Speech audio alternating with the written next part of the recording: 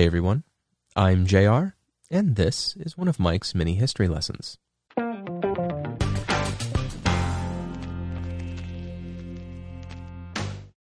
Here in America, we love sports, and those who enjoy sports also enjoy a good rivalry.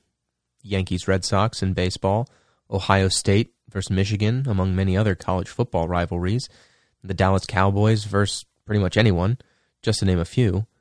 But for the most part, barring a few small isolated incidents, it's all in good fun. In Central America, however, the countries of Honduras and El Salvador take things a little more seriously, and actually started a war with each other over a game. Well, at least that's part of it. Honduras is much larger than El Salvador, but El Salvador has more people.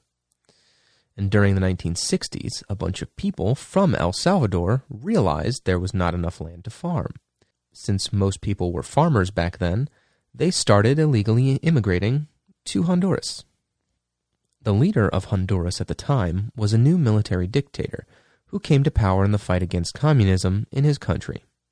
In 1965, he was considered pretty abusive, especially towards labor workers, so he rigged an election, which he won in a landslide. But like most elections in dictatorships, this one was clearly corrupt and full of fraudulent results, so the people obviously resisted. One of the biggest issues this dictator had to deal with was being anti-communist because he was cozying up to the Americans. He made a deal with America to sell all of Honduras's bananas tax-free, which meant that the people were not getting anything back from the sale of the export. Obviously, this didn't sit well with the people, so he launched a campaign blaming the illegal El Salvadoran residents, who were crossing the border and taking all the jobs. These immigrants faced a lot of discrimination, harassment, and attacks. Many of these immigrants were sent back to El Salvador. Now, El Salvador was protesting the poor treatment of their people in Honduras, but also they were still overpopulated, so this kind of complicates things when many start to return. And all of this culminated right around World Cup qualifier time. The 1970 World Cup was being held in Mexico, and it was time to qualify. The first game was held in Honduras.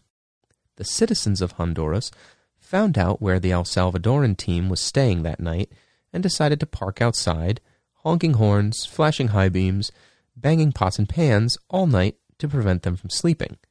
This, of course, worked, as Honduras defeated El Salvador pretty easily because the team was exhausted. The next game was held in El Salvador, and of course, the fans in El Salvador returned the favor to the team from Honduras. This is also the reason that sports teams use fake names for when players travel so that people don't know where the sports team is staying at a particular hotel. And as you might have guessed, the El Salvadoran team won this time. Fans were fighting in the stands and lighting fires after the game. The Honduras team had to travel home in a bulletproof bus while rocks and all kinds of other glass-shattering objects were thrown at them. The people of Honduras, angry about the results of the game, decided to find homes of El Salvadoran immigrants and burn them down to force them to return to El Salvador. The third game, to break the tie, was held in Mexico, and it was a close 2-3 victory for El Salvador. After the game, more attacks on El Salvadoran citizens in Honduras occurred. In response, El Salvador severed all diplomatic ties with Honduras and declared war. The football war, as it was, lasted about 100 hours. El Salvador took an early lead, at first bombing the airstrips of Honduras and then charging in with tanks. Eventually, the Union of the American States told El Salvador to stop, which El Salvador politely declined.